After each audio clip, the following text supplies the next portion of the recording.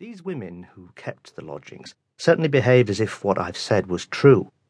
You've never seen or heard such dives, noises all night, so that it was impossible to sleep properly, and often half-dressed tarts beating on your door and screaming that they'd been swindled or strangled.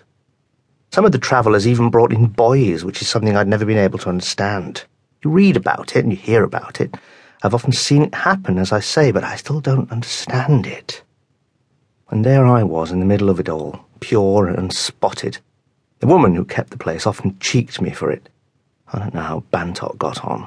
I never found myself in one of these places at the same time as he was there. But the funny part was that my mother thought I was extra safe in one of these special lodgings, because they were all particularly guaranteed by her brother, who made Bantock and me go to them for our own good. Of course, it was only on some of the nights on the road, but always it was when I was quite alone.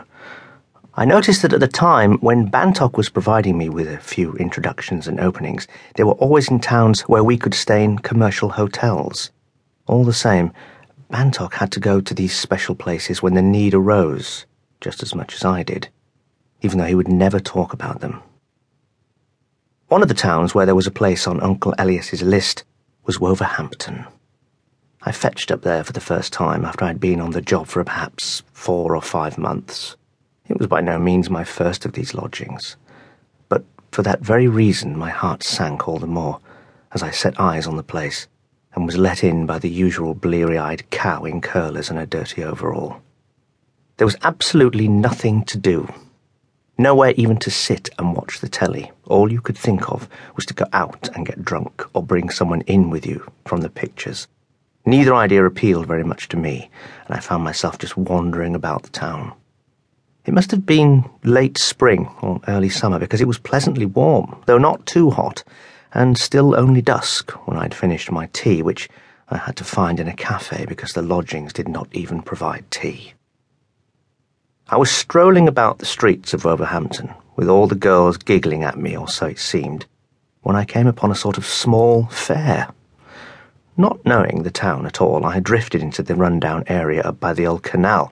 The main streets were quite wide, but they'd been laid out for daytime traffic to the different works and railway yards, and were now quiet and empty, except for the occasional lorry and the boys and girls playing around at some of the corners. The narrow streets running off contained lines of small houses, but a lot of the houses were empty, with windows broken or boarded up, and holes in the roof. I should have turned back, but for the sound made by the fair. Not pop songs on the amplifiers, and not the pounding of the old steam organs, but more of a sort of high tinkling, which somehow fitted in with the warm evening and the rosy twilight.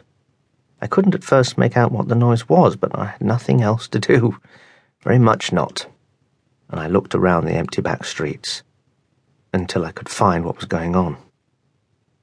It proved to be a very small fair indeed, just 6 stalls where a few kids were throwing rings or shooting off toy rifles, 2 or 3 covered booths, and in the middle, one very small roundabout.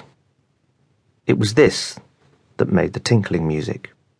The roundabout looked pretty too, with Snow Queen and icing sugar effects in the centre and different coloured sleighs going round, each just big enough for 2. And each, as I remember, with a coloured light high up at the peak, and in the middle was a very pretty blonde girl dressed as some kind of pirouette. Anyway, she seemed very pretty at the time to me. Her job was to collect the money from the people riding in the sleighs, but the trouble was there weren't any. Not a single one. There weren't many people about at all, and inevitably the girl caught my eye. I felt I looked at Charlie, as I had no one to ride with, and I just turned away. I shouldn't have dared to ask the girl herself to ride with me, and I imagine she wouldn't have been allowed to in any case, unless perhaps it was her roundabout. The fair had been set up on a plot of land which was empty simply because the houses which had stood on it had been demolished or just fallen down. Tall blank factory walls towered up on 2 sides of it, and the ground was so rough and uneven that it was like walking on lumpy rocks at the seaside. There was nothing in the least permanent about the fair. It's very much here today and gone tomorrow. I should not have wondered if it had had no real business to have set up there at all.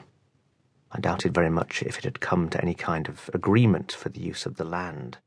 I thought at once that the life must be